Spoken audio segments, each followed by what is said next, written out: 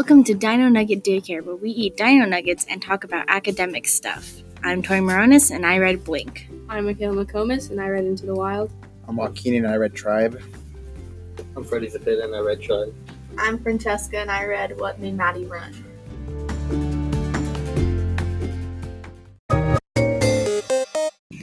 So I read Blink, and this week we technically read about that there's this test that you can take that talks about how you can, even if you don't think you're racist, you can't be racist, because everyone's a little bit racist. And it kind of talks about how the fact that you could take the test as many times and you would still kind of get the same answer. But there was this guy who watched the Olympics, and he watched one of the colored people doing the run, and he took the test 5 minutes later, and he got not racist at all. And so that kind of shows your mind switching their opinions because you saw something good and not bad. The test had this thing where you would have to place in categories. The categories would be names, so boys and girls, and then you would have to put the names into boys and girls. But for the racist test, it was African American and European American, and then good and bad. And scientifically, it was weird that a lot of people couldn't place good with African American or bad with European American. And it was really hard for a lot of people to understand why that was going on. But it makes me think about, Martin Luther King with his whole speech about we need to accept people, and he wants his children to have a place where no one's racist, except that's still not happening today, because even though that we're still having times, we're all still having hard times accepting everything. Another thing that happened was they had this game in militaries that would help them strategize for war. And so they had the blue team and the red team, and the red team was the enemy and the blue team was the U.S. And what they did is, even though they said it was just a game, they would send in the results, but they would alter the results to show that they won and not the other team, and they would send it to the government. One thing I thought was really interesting about this is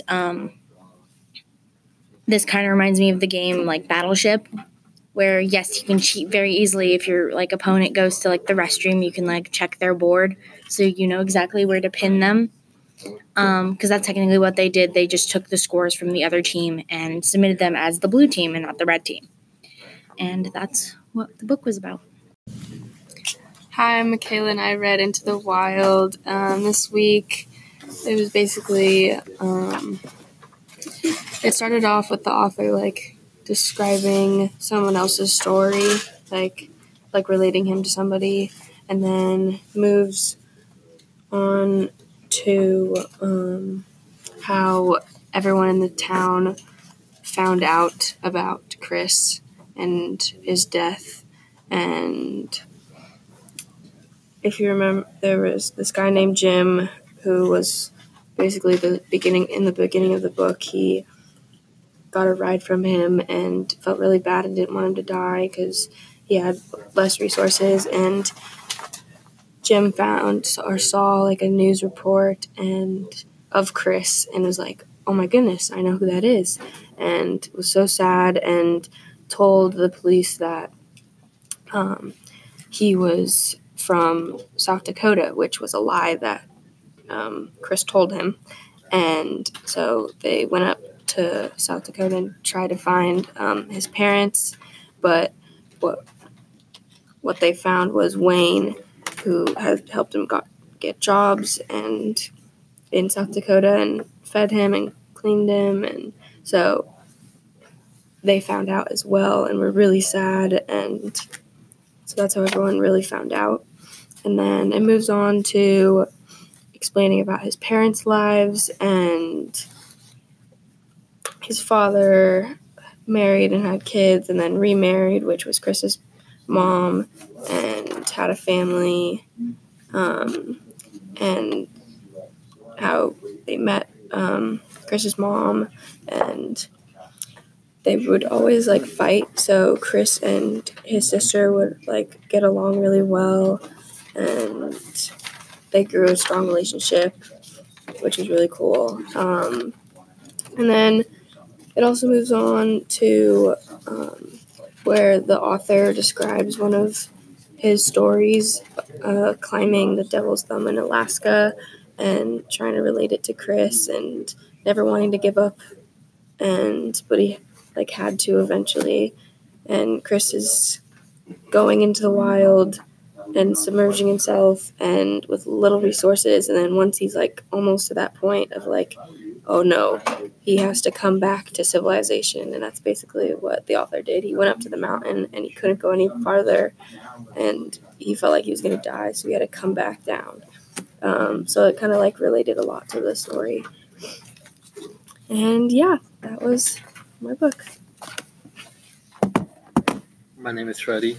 I'm Joaquin, and we'll be talking a little bit more about tribes. So, in this week's installment, the author Sebastian Junger goes into depth more about how PTSD and how it affects veterans, and how just overall our society / community isn't as connected as it used to be. It's hard for them to get back to society because they're like so used to being in war, and they're like adapted to basically fight in the war. Once they get back to society, like it's hard for them to come back to these changes. He also talks about how some like crisis or disaster brings people closer together, like a natural disaster, for example. Do you remember that part at all? Or okay, well, it was like I think a war going on in some, like, I think want to say a more eastern country, and there were just people holed up in like a small community in the basement. And well, they were as one the author tells us the story of one of his friends, that she just kept saying that she was just so much happier, and although they were like struggling for food, they were just so much happier because they were so much closer together and loved living together, enjoying each other, sharing these awful moments together. It was just brought us a whole sense of community, which you just don't. He explains that you just don't get in our modern society. And the book it tells you like how war is kind of good because like when you're in the war, like you like felt like you're connected with everybody, and how you're brought much closer to each other, and how like you all experience the same thing and everything like that. And I mean, I think he kind of just brings across the point throughout his whole book that he's not saying that war is necessarily a good thing, but just like together. Yeah, it just brings people together because it just kind of throws away all that, like, I want to say, for lack of a better word, crap about I'm like a different class or richer. I'm trying to be perfect. I can't do this whatsoever. They're just kind of together. They're out there trying to survive. It just brings a whole new sense of like belonging and community that you just, I guess, wouldn't experience anywhere else. That's all. Okay, so for this week of What Made Maddie Run, we get to dive deeper into how she's feeling at college, like we have been reading about. And during reading these next few chapters, Maddie comes home for Thanksgiving break, and a lot of her friends realize just the difference in her. Like, she doesn't have the light or spunk that she used to, which is really sad and hard to read about because she was always such an energetic person, and the fact that her friends and family realized that something was going on meant that it was really serious. Maddie ended up going back to school after Thanksgiving break and then coming back again because she was so anxious. And what I took note of was how what's the word? How like on top of it her parents were. They were always trying to do the best for Maddie, and no matter what schoolwork she had going on or what was happening with Jack, they were always there for Maddie, trying to do the best thing for her, which I found very interesting. And also we get to hear about the insight from a couple of therapists talking about where depression might be coming from in teenagers, because it's so apparent nowadays, and the roots of them. One of the therapists talks about the race to nowhere, which is basically the achievement status driven culture that it says that our kids are raised in, which I find very relatable. And then also I took note of how she talks about when she got to college, she kind of lost a sense of who she was, because she always felt like her identity was found in running, and how when she got to college, that was a lot of what she was surrounded with. Like, everyone's identity was that they were a runner.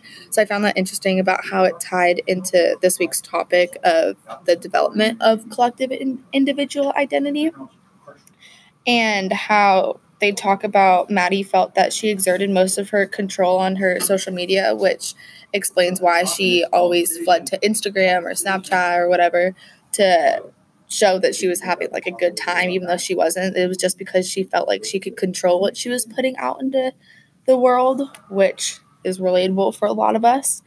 And then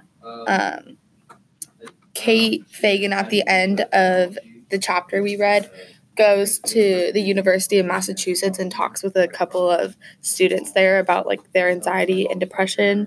So we get to hear about like real life people going through it right now. And one of the statistics I found was really interesting was 6 people died within a 13-month period at Penn, Maddie being one of those. So that was basically what happened this week.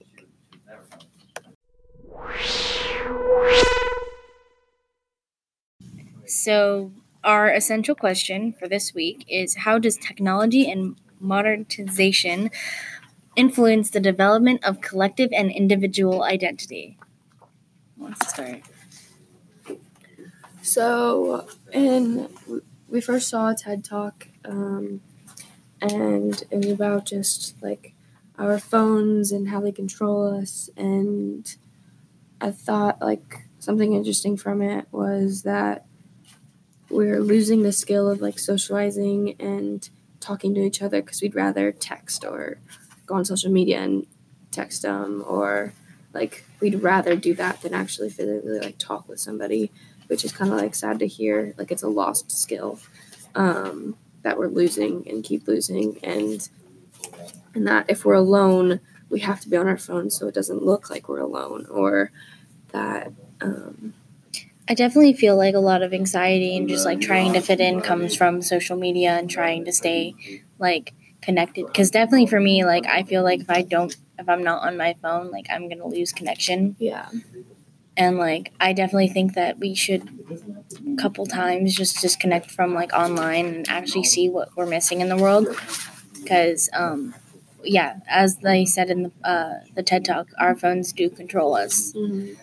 I feel like social media actually has a much deeper role than we feel like, because from what I've noticed, I feel like teens these days have an unhealthy obsession with like having others view like your own life, because social media just kind of allows us to sort of, in a sense, manipulate how we look to others. Like, you can add a filter, you can smile a lot, and it just makes you seem like you're having the time of your life, right? But like that's only like what 0.001% of your actual total life. Like, how many times you're actually going to be like that? You know, it's not constant. It just makes it seem like it's a constant happiness for you, but it's not really. Mm-hmm. It kind of just makes it like sort of an unhealthy relationship between you and your phone, or you and your social media, you and others, because you're not exactly experiencing these things. You're just making it seem like you are. And I mean, that's just like 2 cents. Like at the beginning, they talked about how we let technology take us places that we don't want to go. But it's like, what would that look like to not let technology do that? Not to let technology like rule over your life, but to have that control over it, knowing like, okay, there are pros and cons to social media and technology. Like, what would it look like if I had enough self-control to only go on Instagram for 30 minutes a day and only post like things that I just want to like share with the world out of just wanting to share it, and not, oh, I want to make others like think my life is like that. And there's a very like fine line, I think, but it makes, because I go through like for me, like social media is like a relationship. Like you go through like good times and bad times where I have control over it, and it's fun and it's a creative outlet for me. And then I go through times where I'm comparing myself to people, and I'm like, why the heck do I even have this? And I think times like that is when like you should unplug and you should reset. A good thing that you can do on your phone is set time limits, because then you can shut down the app where you can't like have your parents like put in a code where you don't know it, and like 1 hour or like 30 minutes on like a social media platform, and then it will shut down, and then it won't be back until like the next day, and then you have to like pace yourself because you only have that time limit. Yeah, and I thought it was really sad how I talked about we're losing our communication skills with others, because I think like that's one of the most important things that we have in our life is the ability to communicate and build relationships with others. I've been seeing that a lot with the freshmen this year. Like if you notice that anytime you see a group of freshmen, they're either on their phones or they're not talking to each other and they're just sitting there. And it's like, just talk to each other. Like I feel like with our generation is we know how to communicate with each other. We just choose not to.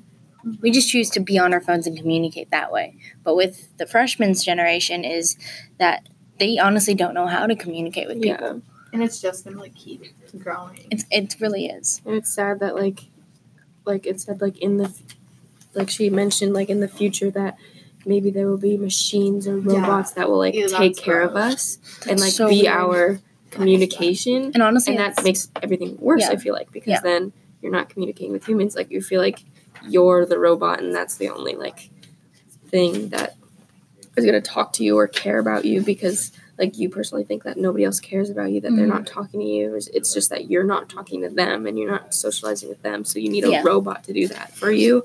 No. So I have a question for all of you, because I don't know if this is just me, but I brought this up in our book discussion for when we did the book discussion for Blank. When I'm on technology, my dad points out a lot when I get too obsessed with my phone, my emotions change and I start being more snappy. I'm more like mean. I'm like very like prone to just like screaming at him for no reason.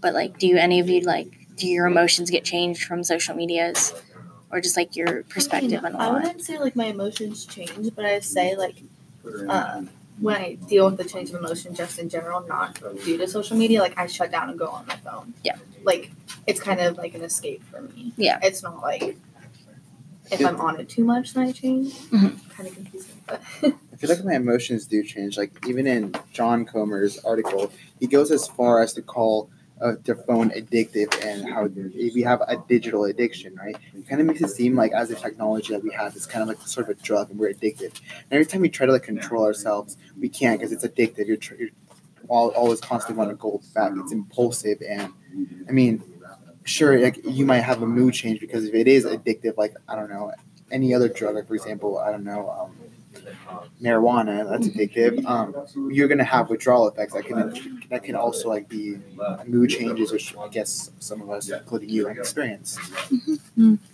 That's cool. So how is this changing our collective and individual identity? I wrote down that we can like begin to feel excluded from even our own individual identity because we lose a sense of like who we are, and we get like confused if you're on like social media enough and you're like looking at your feed, you're like, wait a second, like is that me? So like you kind of lose a sense of like who you are and like what your true individual identity is. I definitely think like follower count is a big thing for definitely collective, because when you like you want all these like big followers because you see your friends have like 1,000 followers and you have like 700, and like you want more and you want to like be like a part of the group, and then you don't realize that even though you don't have a lot of followers, you should be posting what makes you happy, not what makes other people see you differently. Yeah. And I think it's like overlooked a lot. That like social media can be a platform for like encouragement or like connection with people who need it, and like we always think about the negative effects of like comparison and insecurities, but like we never talk about like the positive effects. You know, I feel like there's a lot. If you do learn to have control over it, which I think is a skill that you can learn, then it could be something good for you. It could be better, but than what it is a now. lot of the time it's not. It's not. Yeah, there are two ways that you could take away from social media. You could use it to, either good or bad. Like you could use it to like want to be like everybody else and want to be normal, when like you could actually just start like sharing like where you went on vacation, like that's like fun and like not like smiling at the beach or something. I don't know. Going back to the negative of social media, I think the biggest reason or biggest problem with it is it doesn't exactly decide what it wants to be. Because like at one point you have this like ideal of everyone wanting to be perfection, all this uniform stuff, right? At the same time, our culture kind of like expects us to be unique in our own way, like be perfect, like be better than the rest, right? But then at the same time, you have everyone else. I don't know, for example, models like showing off their brand new clothes, I don't know, whatever, Vans, stuff. And then it's making other people want to buy the same things. So that's like a popular thing to do. And so it's just kind of like conflicting ideas that just. It's like going back and forth. Right. It's kind of like in the middle. It's not good to exactly be in the middle of that because like you can either stress perfection or either stress everyone being the same. You can't just like be both because then you wouldn't be perfect, I guess. I think there are some positives to our phones because I like listening to music when I'm stressed and like doing it for homework.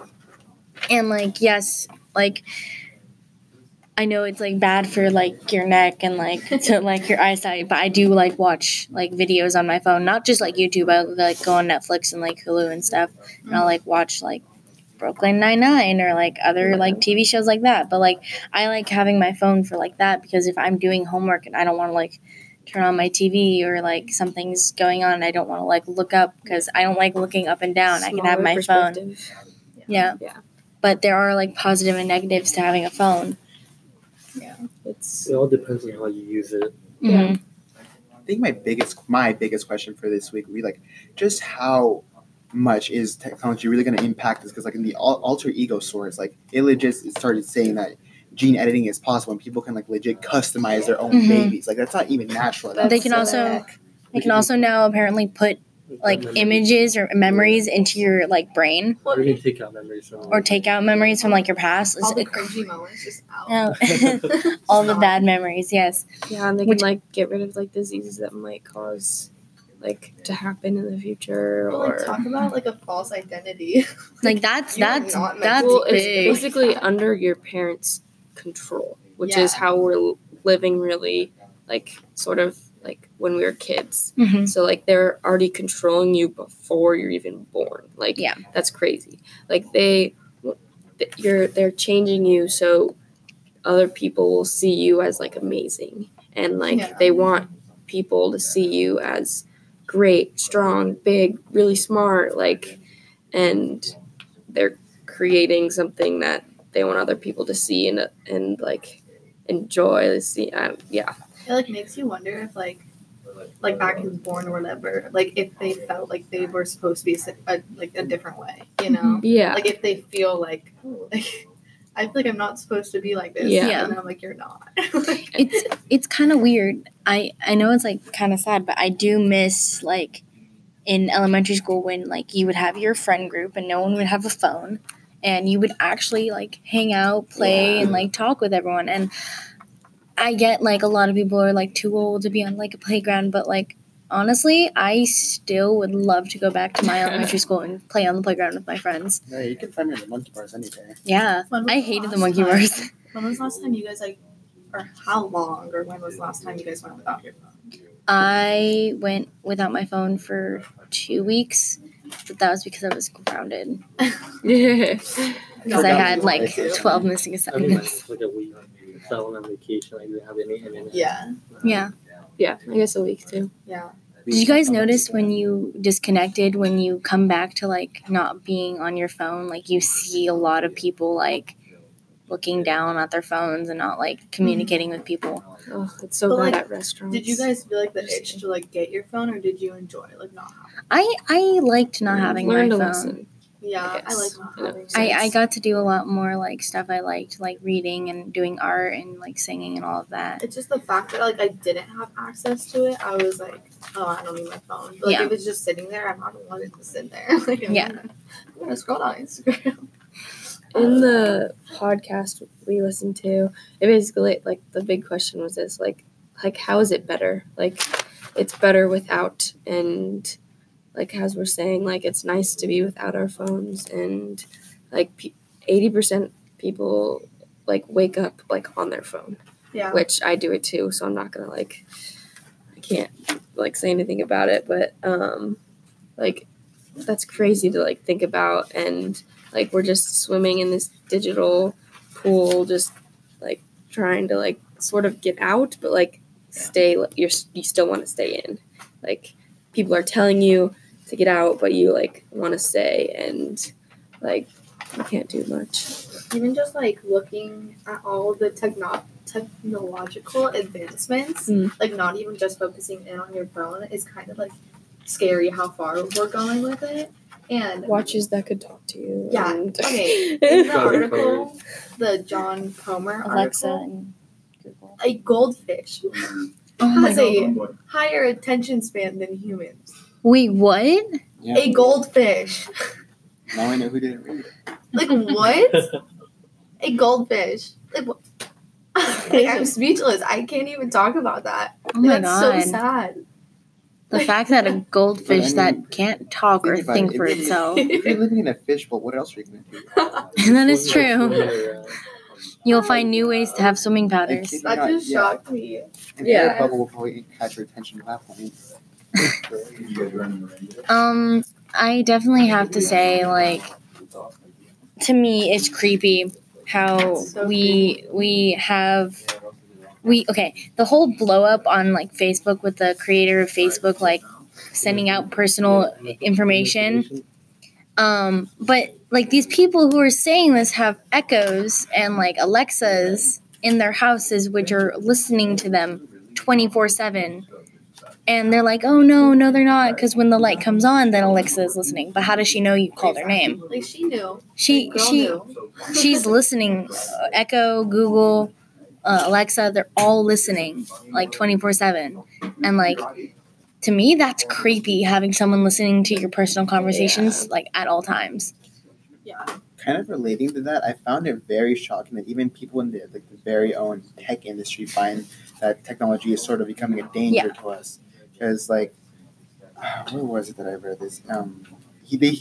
People saying that apps were in devices were intentionally engineered to steal your attention, which is kind of crazy considering that's their kind of job. But even then, they are fearing it now, which is why are they still working there? They're causing their own harm. Did you guys do the when we were in class, when she had us check how many hours we had for the week? Mm-hmm. What was do you guys remember your hours? Oh, it was bad. I had 2. That was I like was 6. Jeez. Yeah, that was all. I think it was music. yeah. It's all music. Yeah, for me too. I honestly- TikTok. That's me. I can't stop. Go sit in the corner. You have to scroll down one time and you're hooked. Honestly, I feel like TikTok's the new Oh everything. yeah. Okay. The new Vine. Back to this. I wanted to talk about how the hustle of life has taken a lot of things away from us, Sabbath, which is not even if you aren't religious, just having a day to recoup and stuff. I feel we don't have enough time for that anymore because society tells you you have to keep going, and if you just sit still for a second, you're losing time, you're losing time you could be doing something or working on something, and it's so sad just to I know some places still do Chick-fil-A is closed on Sundays. Kanye, thank you, Kanye. Make that song if you guys know that. But I just think that's we all love Chick-fil-A. It's a good representation of just saying that even Chick-fil-A, one of the favorite restaurants from everyone, takes a day just to have a self day. Yeah, just taking a day for self-discovery and stuff. Yeah. And I think that our world would look a lot different if we still practice that. Even if you aren't Christian or whatever religion Okay. practice it. Yeah.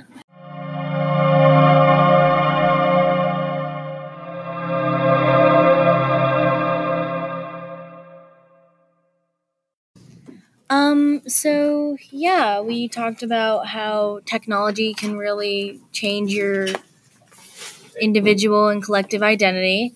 And we talked about a lot of really interesting stuff.